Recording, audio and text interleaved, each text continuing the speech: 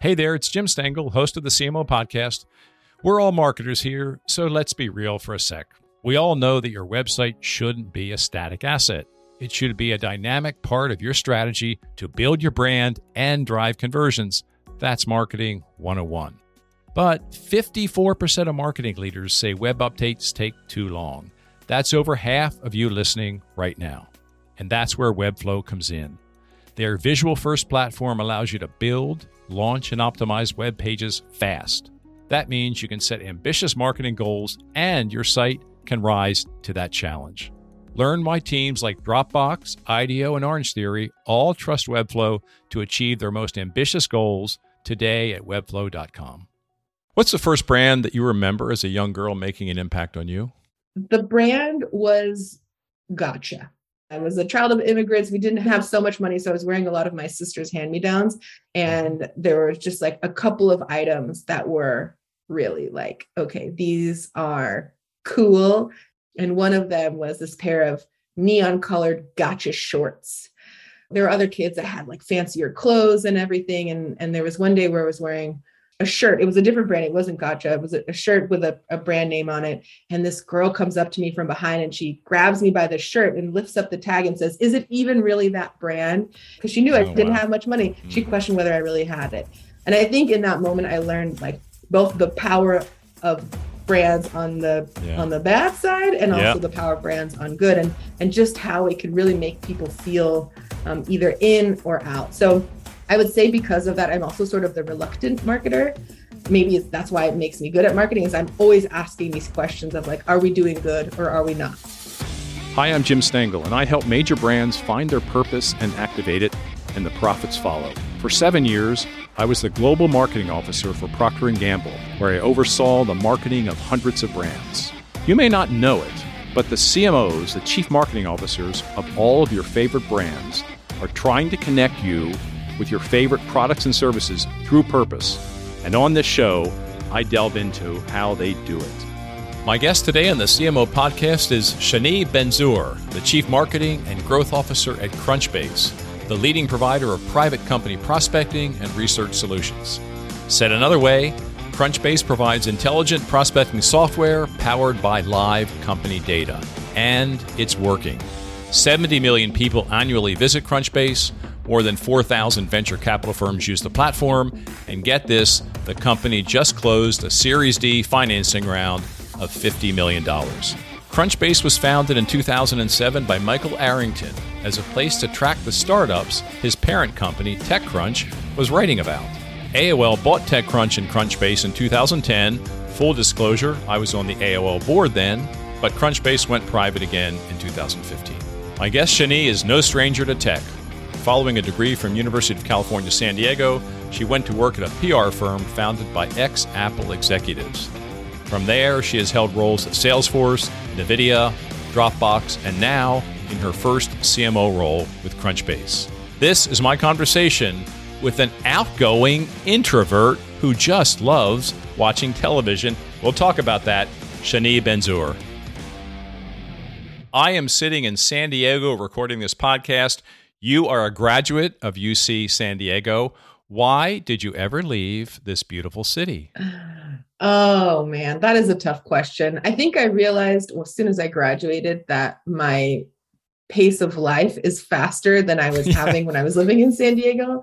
But if you ask me where I want to vacation and probably where I want to retire, San Diego's definitely top 5. Now, you studied economics and also Middle Eastern studies at UCSD. But over the last 15 years, you've built quite an impressive career path in tech. As you look backwards at when this career path started, was that intentional or was it a bit of serendipity and a bit of intention, as most things are in life? Yeah, I was just talking to some friends about how I wish high school guidance counselors did less of what color is my parachute and more of how much money can I make in the next 6, 10, 20, 30 years in my life? Because I think I might have made some different decisions, but who's to say? So I graduated from college and my first job was actually executive compensation consulting. And I don't do anything related to that now. So I was using more of the economic side of things. And I kind of realized very shortly after starting in that position and having some pretty intense first job experiences that that most likely my path was elsewhere.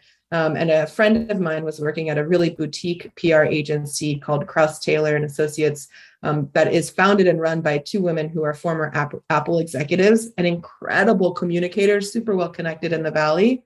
And she was like, why don't you try coming here? Like, I know you like tech. This is very early days. I mean, we were among the first to try using, at that point, the Facebook when we were in college. So it was kind of like early days of what internet tech could be in the second round. And I joined them, and it was just like lightning. For me, it felt amazing. It was getting to understand what these new tech companies were doing, getting to meet the executives there, translating complex technology into simple to understand terms, relating. At that point, I was more on the PR side. So relating to media and delivering that message.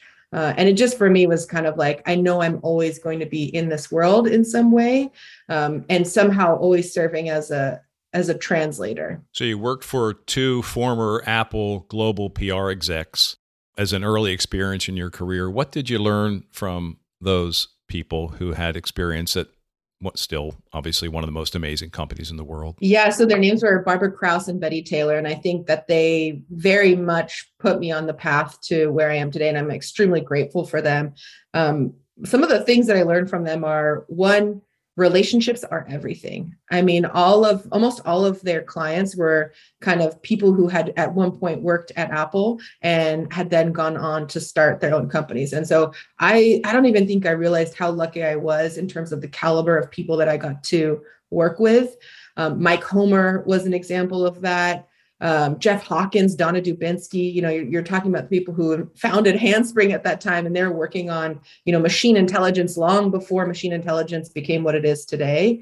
And that was because they had developed trust with their colleagues, and also trust with the media. They never kind of did anything for a quick buck. It was always long-term relationship, really depth of understanding and investing in people. And they kept the agency small. They made sure that it was what they wanted it to be. They gave people like me an opportunity. I was, I would say, a scrappy young person when I joined, and they invested in me, and they gave me a lot of visibility. And I think a lot of that sticks with me today, about how if you just give somebody who's hungry a chance, they can show you what they're capable of. And always make sure that you keep in mind that those relationships don't end as soon as you leave. Like, there's no such thing, at least in tech, of like ability to burn a bridge and survive. You just can't. The world is so small in this field. It's a good lesson in every industry, frankly. I left P&G, 13 years ago, started my own small business, and it's all relationships. The people I've worked with throughout my career, they're the clients now, and they're the people who've called. I've done very little marketing. It's all been word of mouth. So relationships are so key, and that's fabulous for young people to hear that. Yeah, I listened to one of your most recent podcasts where you're speaking with a former colleague, and it was just, you could tell that you had such a shared history together, and that, you both went in different directions, and you've achieved a lot in your careers, but that you still had that fondness for one another. And that means you'll probably end up working together again in the future. That was Mathilde, I think, Delhomme with LVMH. Yeah. Yes. Now, your career path to an outsider like myself looks like it's been up, up, up, up. So have there been any setbacks on that path? And if so, what did you learn from that? I think there have been some jungle gym versus up. There's been some sideways movement. Like I said, that first job out of college, I would say it burst in a cloud of flames, maybe is the best way to describe it. It's a good metaphor. I get it. And I think it was hard. You live your whole life where if you follow X rule, then Y will happen. So you go to school, you get good grades, you get to go to college, you get some scholarships, you can graduate from college, and then you should get a good job, and then your whole life is set. And you get to that point where you get your first job, you get your first paycheck, and you realize things are not as they appear. It's not working the way that you thought it would. And then to just kind of like not be successful after having so much success is a tough pill to swallow, but a really important one too. In fact, I remember when I was in college and doing campus recruiting, there was somebody from a consulting firm that will not be named, but he told me, I feel like you just need to get stomped on a little bit. And look, do I think that is necessarily what you should be telling college people who are getting ready for the rest of their lives? No. But I think there's a little bit of truth to what he was saying, in that those that difficult moment taught me a lot about what's to come. The difficulty I had in that first job taught me, look, if it doesn't fit, you need to be honest with yourself about how much you can take, and then make a decision about whether this is the right place for you. And that's when I made a pretty, serious left turn in my career out of what was going to be a more financial related career and into more of a kind of marketing and comms related career. And then after that, there were a couple of other kind of those, we'll call them inciting incidents, where I was working at another PR agency, and it was kind of the dawn of social media. And I just saw the social media group within the agency, and they were doing so much cool stuff, and they were working with such cool clients. And I was like, I gotta get in there. I have to be a piece of that. And so I started, creeping in doorways, just kind of hanging around like, what you working on? Do you guys need any help? And I kind of ingratiated myself with them and just started offering to do more and more and more. And then I got more and more of the social media responsibility. And I remember I had a conversation with somebody where I wanted to switch to social media full time. And again, it was still relatively new. And somebody pretty senior said, I think that's going to hurt your career for the rest of your life if you make this decision. Like, really, PR is forever and social media may not be, or it may just be a small thing. And I just knew, like, even if this whole social media thing doesn't work out, I just find so much more fulfillment and excitement to wake up every day and work on it than I do on the traditional PR side, because I think I'm an outgoing introvert. So like, I enjoy being behind a keyboard. It's a little scarier and harder for me to be in front of people. And, I was working crazy hours on the social media side. One of my clients was Sony Computer Entertainment in Europe. Mm-hmm. And I was waking up at 3:30, 4 a.m. to assist the community manager in London. And I loved it. I was just having the time of my life. And so I told him, like, I understand and I appreciate your advice, because I think he was coming from a good place. All of these folks who have given me somewhat traumatic advice are coming from a good place. Yeah. But I just said, it's a gamble I'm willing to take. Like, for me to wake up every day, I would rather work on the thing that brings me joy than the thing that may or may not be here for the long haul. Mm-hmm. And that was also really pivotal in my career, because then I continued down that kind of social media path for quite some time. It's a good principle in life, right? Yeah, work absolutely. With what gives you joy, and usually happiness and success and money follow that. Usually, not always. Yeah, I'm like, let's be honest, I'm super lucky and privileged that I have been able to get different opportunities where others may not have. And I acknowledge that, but I think I have been able to see when new opportunities were coming my way and take those gambles in that moment. Like, I went from Krause Taylor to a larger agency, which is where I learned about social media. And then I went from there to NVIDIA, which was a massive GPU company. And I learned about what it means to work in an organization that has multiple lines of business with multiple different customer segments, with major cross-functional teams and matrixed organizations. And then I went from there to Salesforce, where I made another kind of shift. And I learned about what it means to run the entire digital marketing stack, not just social media, but to do it for sort of an interesting thing, which at that time was, how do you sell jobs? Because Salesforce was going through this massive employee growth. And what they needed to do was find a way to make a name for themselves in all these markets that they were recruiting. Mm-hmm. And then ultimately, one of those kind of more sideways moves versus up was when I went from Salesforce to Dropbox. A friend of mine was working at Dropbox, this friend that I had gone to college with, which again, this is like part of the privilege that I went to school, the privilege that somebody I know worked at this company. But he was telling me, like, hey, Dropbox is really, really great. And if you could come and start the social media program here, I think it would be amazing.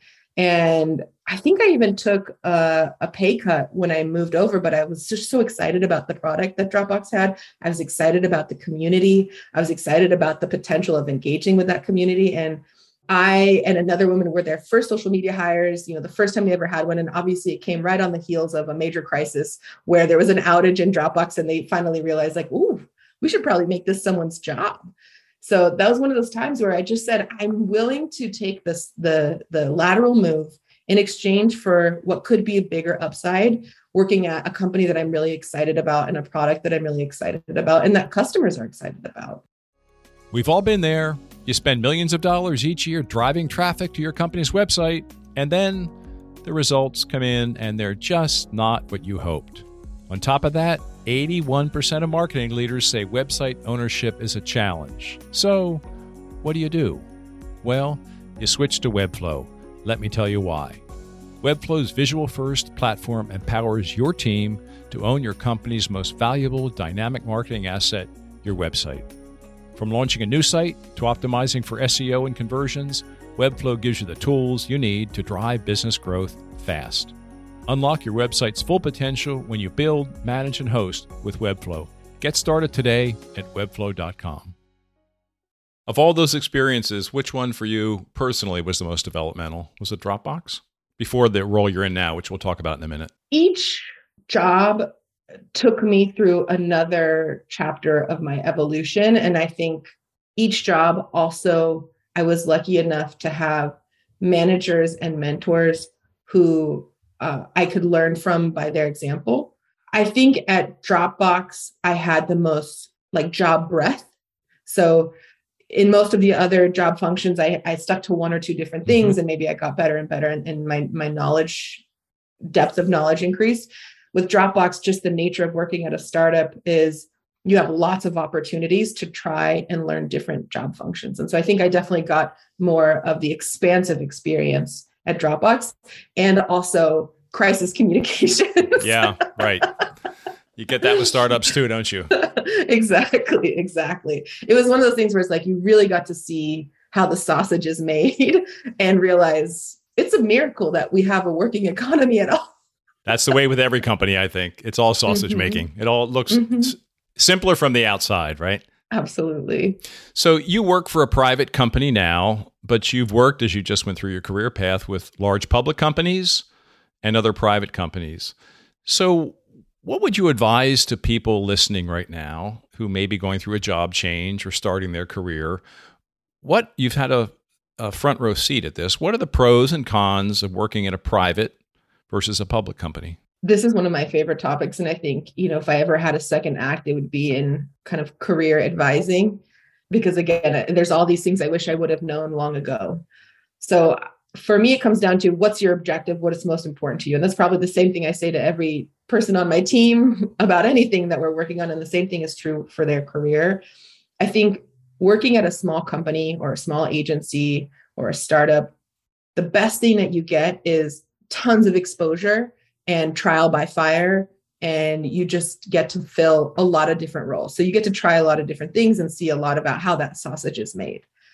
The hard part about working at a small company or an early stage startup is you don't always get to see what kind of excellence looks like, because the goal is not to get to perfection. The goal is to get to MVP. What's the minimum viable product, and then move on from there.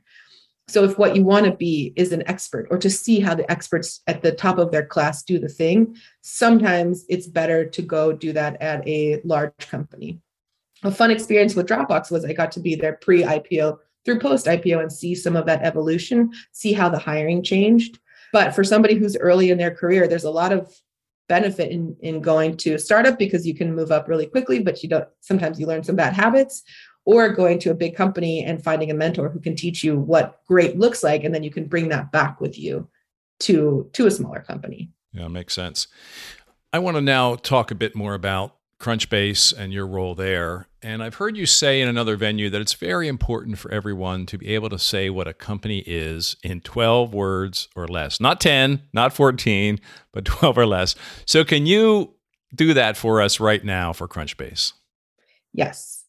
Crunchbase is a prospecting platform that helps deal makers search less for deals and spend more time closing those deals. Close to 12 words. I mean, I can dig into what that means. I think Crunchbase is one of these. It's kind of another fun thing is working at a company that people have heard of, but they have a kind of outdated notion of what it is. So, Crunchbase started out as this footnote at the bottom of TechCrunch articles. And then it was spun out as a standalone company about 7 years ago. And it didn't even have a product yet. They built their first product 6 to 12 months after spin out. And that was the first time that there was actually a product that Crunchbase sold. And the DNA was really talking to founders and investors and kind of like the the startup ecosystem about funding and helping founders get discovered by putting their company profile on Crunchbase. And it's evolved now to be almost like the LinkedIn for companies, where like if you have a company that wants to be known, you have to be on Crunchbase.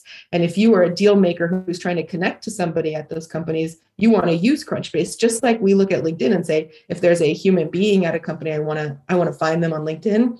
But what Crunchbase lets you do, especially now that there's this kind of like economic unrest, is focus just on the companies that are actually growing. And now that there's so many companies that are doing layoffs and, you know, some are even shuttering their doors, having that visibility at the account level ensures that you're not reaching out to people who are unemployed, that you're actually reaching out to the people who are working at a company that is successful. I recently had on the podcast Mel Selker, the CMO at LinkedIn, and she's so impressive, such an interesting story personally, and such an interesting company these days. What do you learn most from LinkedIn? Because as I researched your company, I knew a bit about it, but I kept seeing parallels and similarities to LinkedIn. You're just maybe a little bit earlier in your journey. So what do you admire and learn from LinkedIn? I'm a big fan of approaching everything from a humble perspective and saying, like, look, this company is a multi-billion-dollar company that got acquired for billions of dollars. There's a lot here for me to learn from. And I think some of the key things that I see is they have a similar thesis, which is, can you build software on top of best-in-class data? They had this best-in-class people data where they incentivize people to want to update their own data. And that's kind of what Crunchbase is trying to do. You've got this best-in-class company data, and the people behind those companies want to keep it updated because they get a benefit from it. And then I think what LinkedIn has done really well is they've identified that you can have not one, not two, but you can have multiple use cases for how to kind of monetize that offering. You know, LinkedIn has Recruiter. That was the first stop.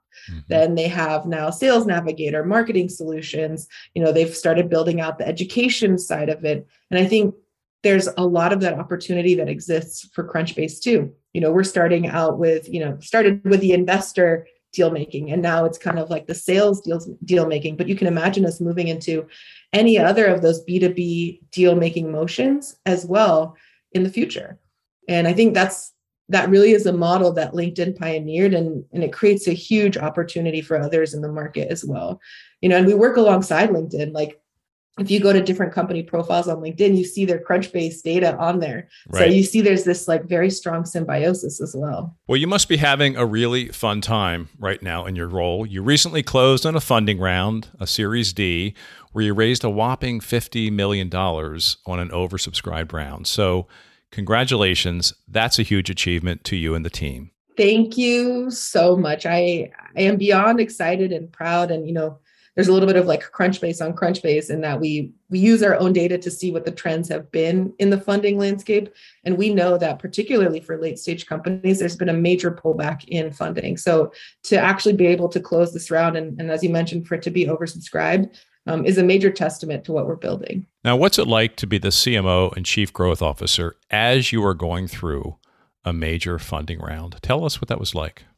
Well, I feel that I have a major sleep debt that I need to make good on. But it's been exciting, right? We launched a whole new suite of software products in the middle of 2021. We poured a bunch of fuel on our growth engine. We found new ways to monetize. We have a product-led growth motion that has both self-serve and direct sales as a part of it. So finding ways to kind of unify, bringing those two motions together, telling our company story to investors. One of the things that happens when you're in the thick of just trying to grow revenue and accelerate is you forget to zoom out and think about, well, what is our narrative? What is our company story? So being in charge of both growth and marketing gives me this bird's eye view to be able to say, okay, here's how I pour money in, but also here's how I connect with people's hearts. Here's how I tell that story. And a lot of that happened through the process of fundraising and getting ready to actually launch the news and seeing how much we had advanced since our Series C. I've been at Crunchbase for just under 4 years. And I was here when we closed our Series C and seeing what we've done differently now around the announcement. It's just exciting to see that evolution. So I am tired, but it's that kind of tired that you smile versus that tired where you're like, oh, I don't want to get up today. Yeah, there's a difference, right? There's a big difference. Absolutely. Well, you look great, right? Thank you look like you're recovering. So I have vacations planned. Anywhere fun? I moved to Washington State during the pandemic. And so I'm going to be doing a little trip to Lake Chelan. I've heard the folks around here call it Chelanigans. So I look forward to experiencing some Chelanigans. Excellent. Good. Well, good luck on that. I hope you get away. Hey, I want to go a little bit deeper on something you just said about telling your story. I find, in fact, I talked to LinkedIn about this a couple of weeks ago. Why are so many companies so poor at that? And I think a lot of startups are very poor at that. And it seems like such a fundamental thing, which I don't know. I think if you put your mind to it, comes relatively easy. So why are so many people struggling with that?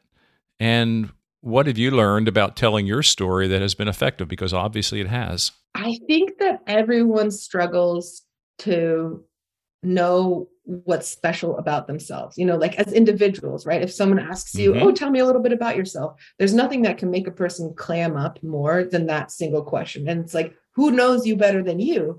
And yet you're so close to yourself that you're unable to take that kind of unbiased third-party perspective to say, okay, well, these are the top 3 things that make me unique. These are the top 3 things that make me special. And these are the top 3 ways I'm going to get even more special in the future. And I think when you work at a startup, so many people feel that they are the company because they are actually what is building the company and making it move forward. And so if you ask them, okay, what makes our company special? There's that clamming up happens for them as well. And they're just really, really, really busy. They're busy trying to keep the company moving forward. So I think, for a lot of startups, that's the situation is they're too busy building the ship to be writing the marketing copy about the ship. But to your point, it's a must. You have to do it because you're also evolving so quickly that if you don't have a narrative to help bring your customers and partners along, they're going to leave. They're going to leave or they're going to lose interest. And it's really, really challenging to actually find the right message for the right audience. So my heart goes out to everybody who's struggling with this. I think, it's a constant work in progress and we're figuring it out at Crunchbase as well. So I won't say that we're perfect by any means. And like I said, we have that unique challenge of also trying to shift perceptions from, I know you as this thing, but now you want me to see you as this other thing. What did you learn in doing it yourself? I mean, is it about talking to your employees, talking to your clients, looking at other companies? So any tips on doing, because you have just done this and I know it's never over, but you just did it and raised a lot of money. So what did you learn about the process? I think the first thing is know who you're speaking to, and then there's a bunch of steps that follow that. So an example is if you're a startup that's trying to fundraise and you're trying to come up with what your narrative for investors is, you have to know what is the most important thing to investors at that point in time. And we were fundraising as the economy was having a major shift. And so, if you would have fundraised at the end of 2021, it was all about hype. How hyped was your brand? How excited is the community? You didn't necessarily need as many of the business metrics.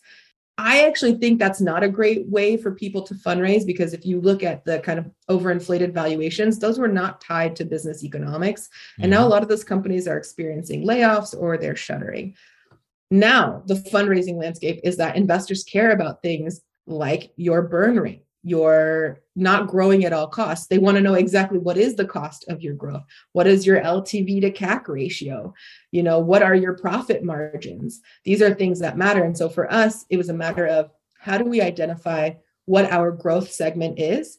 How do we communicate the efficiency of that growth? And then how do we show them what the prospects are for the future of that same type of growth? And luckily for us, and particularly with this funding round, there was a narrative around the path to profitability. There was a narrative around the fact that we have a product-led growth engine with a massive top of funnel and millions of people who come to our website every month. So those were kinds of the things that went into our narrative, coupled with, what is your ideal customer segment? How are they reacting to your product? But again, I think that's different depending on when you fundraise. I think if you are fundraising in the next 6 to 12 months, you should be looking at those really strong business metrics and having a narrative around your growth segment, around your target customer, and around the demand for your products in the midst of an economic downturn. Yeah. And your value, right? Absolutely. Demand and value. Yeah. Absolutely. And when you're talking to customers, it's a different thing, right? So right now, you have a lot of customers who work at companies who are pulling back on their budgets. So how are you able to show the ROI of your product to them? Because what they're thinking about is, my manager told me I don't have as much money, so now I have to think about which of my tools I'm going to keep. Well, I want to make your life easier. So the narrative I'm going to tell you is around what the ROI per dollar you spend, you're going to get back from my product. And then it kind of goes on and on from there. Like, what is the, for our partners, part of the narrative is around how many eyeballs are actually on Crunchbase. So partnering with Crunchbase actually means escalation of awareness for your brand too. So everything is kind of more around what is in it for you. What do you care about? I will tell you what you care about, and I'll leave everything else out, and we can get to that later if it's important. There was a lot of learning what you just rattled through in the last 3 or 4 minutes. A lot of learning for everyone who is struggling to tell their story at their company better. So thank you for that. Anything I can do to help, because I think we're all, especially people who are in the kind of revenue organizations or who are in the marketing organizations, we're in for a tough ride. Yeah, we are. And I think it's going to be all about how we are flexible, how we are meeting the market where it's at, and just knowing that the things that worked 6 months ago very well may not work in the next 6 months. What would you say is the key to success for today's CMO? If you said data, you wouldn't be the only one. At Deloitte, however, we believe data is only half of the equation. The other half, story. Because data is the language of business, but story is the language of humans. And we believe the most successful CMOs know how to harness the power of both data and story. To learn more about Deloitte's CMO program and how we can help today's CMOs succeed, visit cmo.deloitte.com. This is your first CMO role, and you've been in the role about 16 months. You've been at the company longer, of course.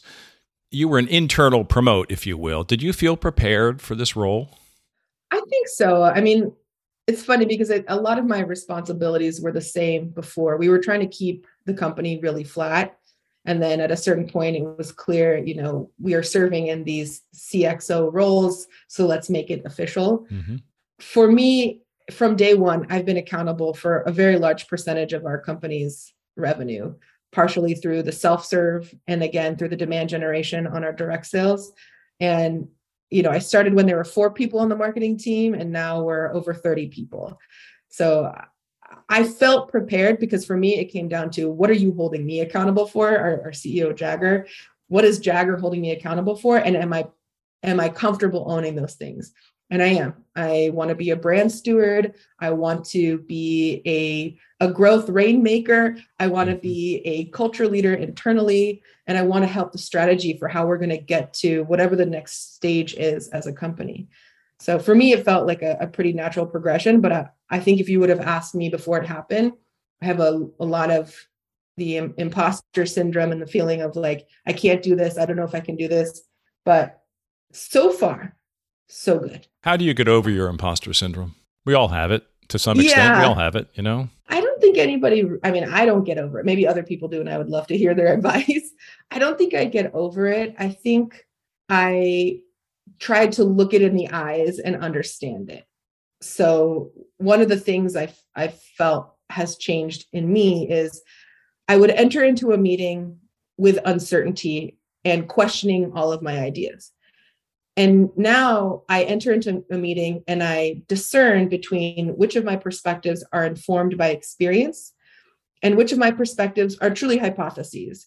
And then I give the other people in the meeting that context so that they can make a decision about how they react to what I'm saying. Because I think at one point, based on my title, people were giving me a lot of respect.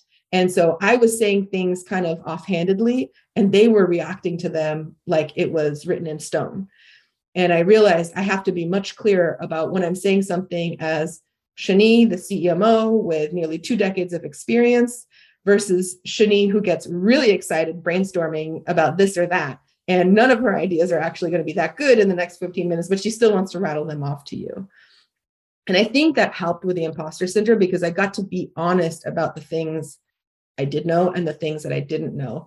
And I think that actually creates a safer space for other people to do the same. What kinds of things do you talk to your CEO, Jagger, about?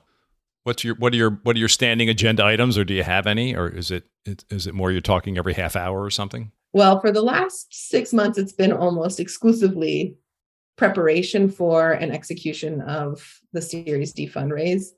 But on a normal week, a non-fundraising time, we're talking about a combination of things. One is bottom line revenue numbers for the business. We meet as a kind of executive team and we talk about, are we hitting our targets? What are the reasons we are? What are the reasons we aren't? And what's the right path forward? There's also, if there's anything that we need to position Jagger in a thought leadership forum, so helping him think through the narratives.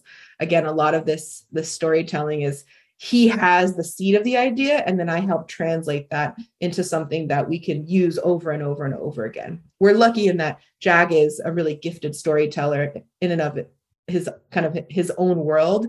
And he's also a really strong product visionary. So those things give me a lot of the raw ingredients, and then I can just kind of put a sheen on it.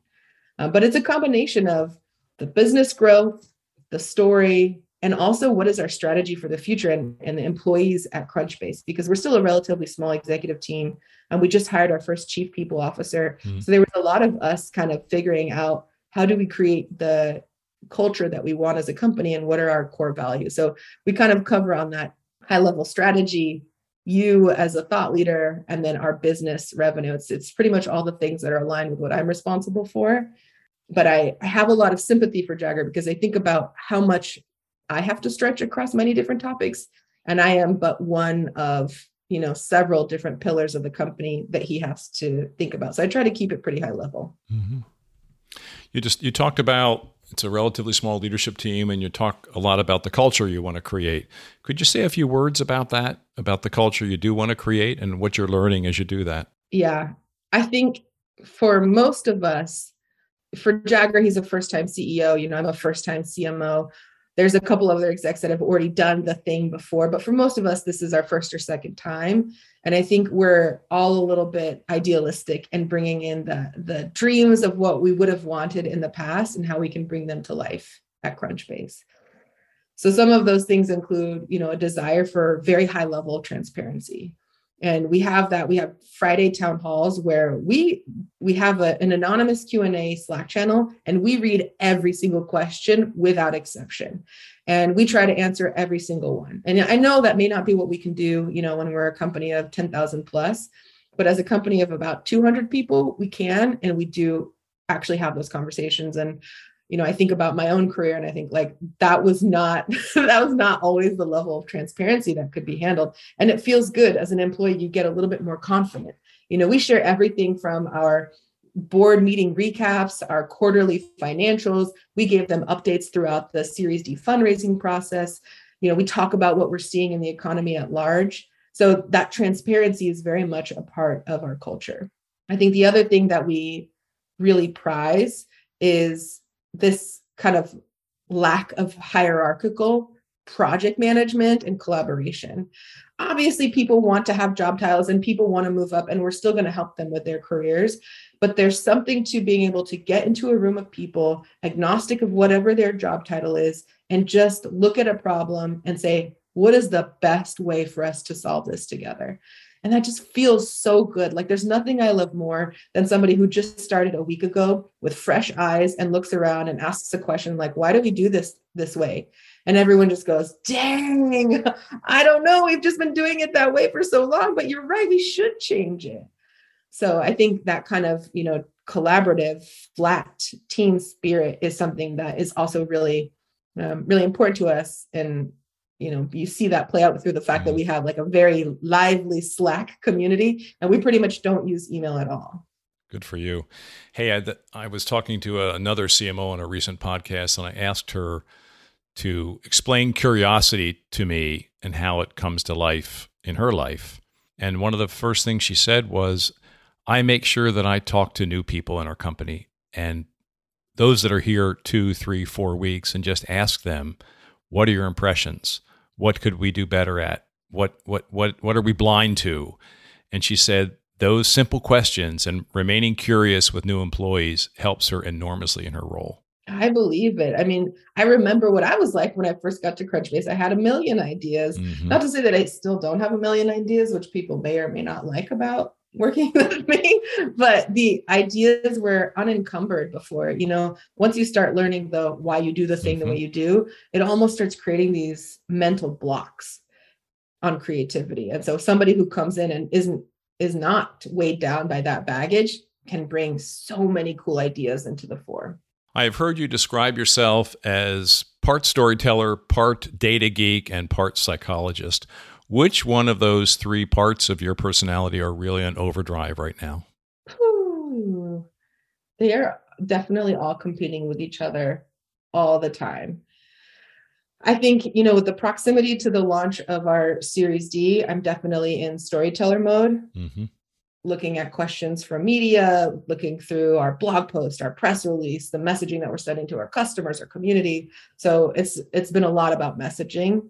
But shortly after all those things go live, I'm going to dip right back into the analyst. And I think one of the things that I recognized throughout this fundraising process is I have to get back to building more and more kind of culture and love and cohesion within my own team.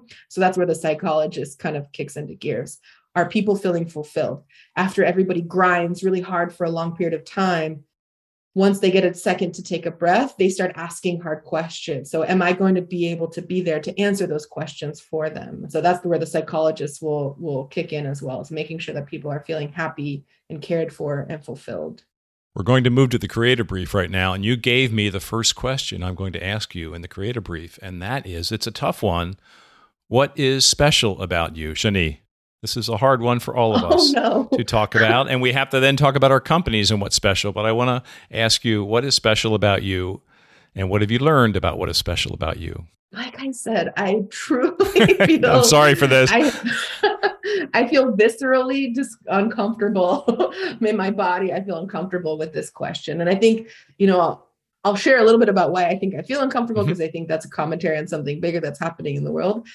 And then maybe I'll try to throw some things out. I feel uncomfortable talking about myself because as a woman, I've been raised to be seen and not heard, which is obviously wrong. And I'm trying very hard to buck that. And I think most people know me as outspoken, but I feel uncomfortable saying things about myself because it almost feels immodest. But if a friend of mine or a colleague were asked the same question, I would tell them the 500 things that I think are incredible about them and that they should sing it loud, sing it proud. I am admitting in this moment that it is still very hard for me to do that, because in the same breath that I could tell you something unique about me, I could tell you 10 things that aren't great. So I'm still struggling, but I'm going to try to do it because I know it's the right thing to do. And I know that I want appreciate to that. kind of show other people that I hate this question when it's posed to me too. And we have different backgrounds. We're a different generation. I still have trouble with it. So I have empathy for you. Thank you. I really appreciate that. So I'll try to answer the question. I think something that is special about me is I am not afraid to question authority and the status quo. And I think I often do that while considering what other people in the room may also be wondering about. I'm happy to be the person who takes the first step. And some of the ways that I like to do that is I'm not afraid to say, I don't understand what this means. Can you explain it to me? And I think sometimes, especially at work, it can feel unsafe to ask that question. So I'm not afraid to speak up and also speak about what I believe in and speak out on behalf of the people that I care about, often people who may not have a voice to speak out on their own. That's the kind of existential what makes me special. I think in the workplace, what makes me special is the fact that I do have skills in both the creative storytelling side and the performance conversion analytics side of the house. And typically most CMOs go up one of those paths and not both. I think it was a great answer. Thanks. No, really. And it's both of those are really powerful in your role as CMO. I'll still be anxious about this after this. Okay, right. Well, I hope maybe you can ask this to me someday and I'll go through the same discomfort. Okay. You loved watching TV as a kid and you still love it today. Why did you and do you love TV so much?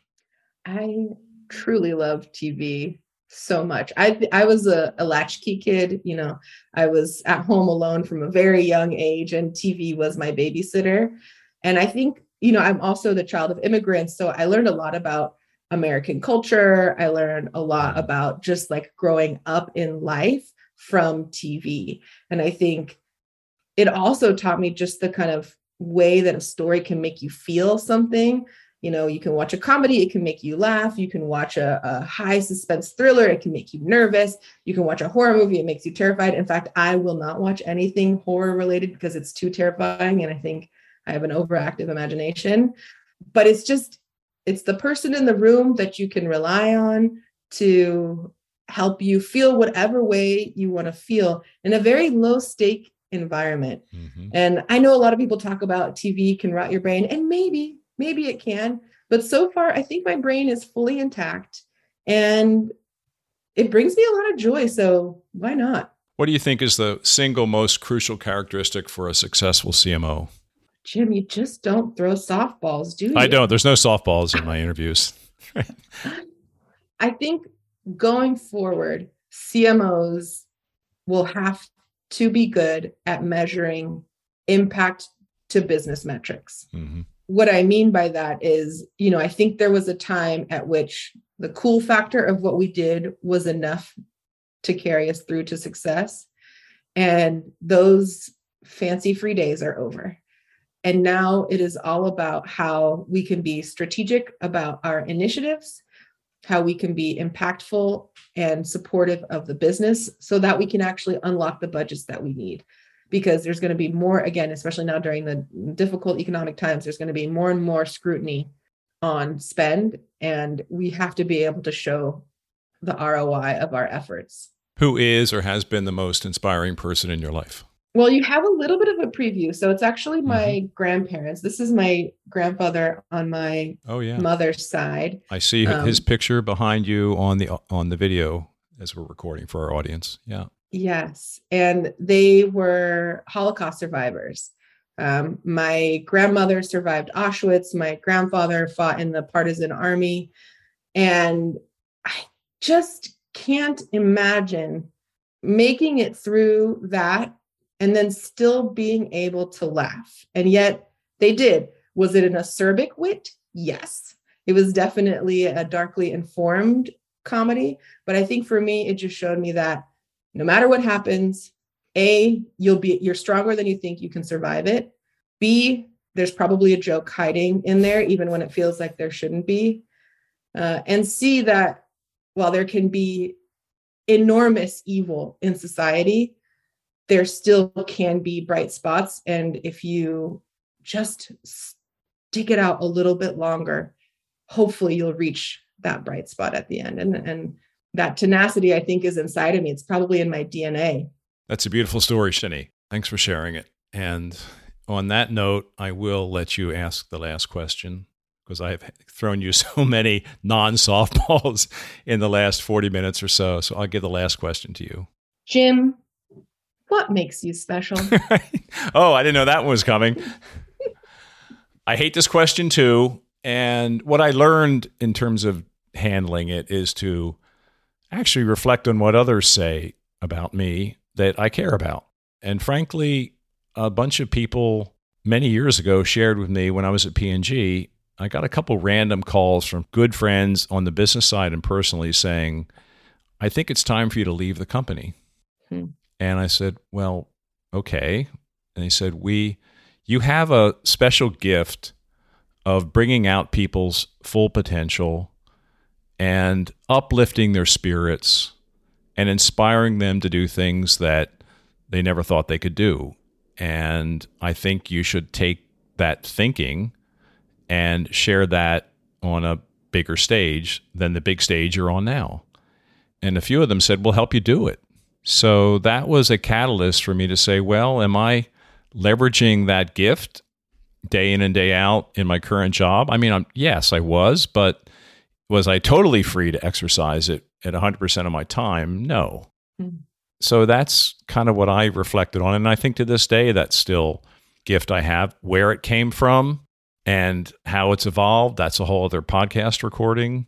but I do think that is an impact I have on people, and I realize that's something very special, and I try to do that in my daily work. Well, I agree with what you're saying, because even in this short time, I didn't give you any of the background information, but you were able to, through the power of the internet, find some things that are very core to who I am and correctly identify those things. And I would say this is the interview that pulled out more for me than maybe any other interview I've ever done. So I think that's a testament to the kind of ability that you have to see things in people. And I appreciate getting the chance to chat with you. Oh, Shanee, that's so sweet. We should close on that. This has been so fun and so thoughtful, and for me, so inspiring. So I hope we get to see each other someday in person, and I'd just like to get to know you even better than what we did in the last hour. Likewise. Thank you. That was my wonderful conversation with Shanee. 3 takeaways from this one for your business, brand, and life. The first one is understand your specialness. Understand your own specialness and understand your company's specialness. We talked about how difficult that question is to answer. Shanee had trouble with it. So did I when she asked me about my specialness, but it's such a fundamental truth. We all need to understand what our special gift is and work to leverage that, and also to work with what our company's special gift is and to tell that story. Second takeaway, it's a fundamental one. We've heard it before. Relationships are everything. Relationships are fundamental to business, fundamental to careers, and the relationships we build throughout our life and career are the richest part of what we do. So think about how you spend your days. Are you building relationships, trusting relationships as you run your business, run your brand day in and day out? And last, when I asked Shanee what was the most important characteristic for CMOs today, she quickly went to say impact on business metrics. Those who can show their impact on the business metrics will be the ones who succeed. That is important every day, every year. It's especially important in the times we're going through right now. That's it for this episode of the CMO Podcast. If you found this helpful and entertaining, I would be so grateful if you could share our show with your friends. And I would be super happy if you subscribed so you can be updated as we publish new episodes. And if you really want to help, leave us a 5-star rating and a positive review on Apple Podcasts or wherever you listen. The CMO Podcast is a Gallery Media Group original production.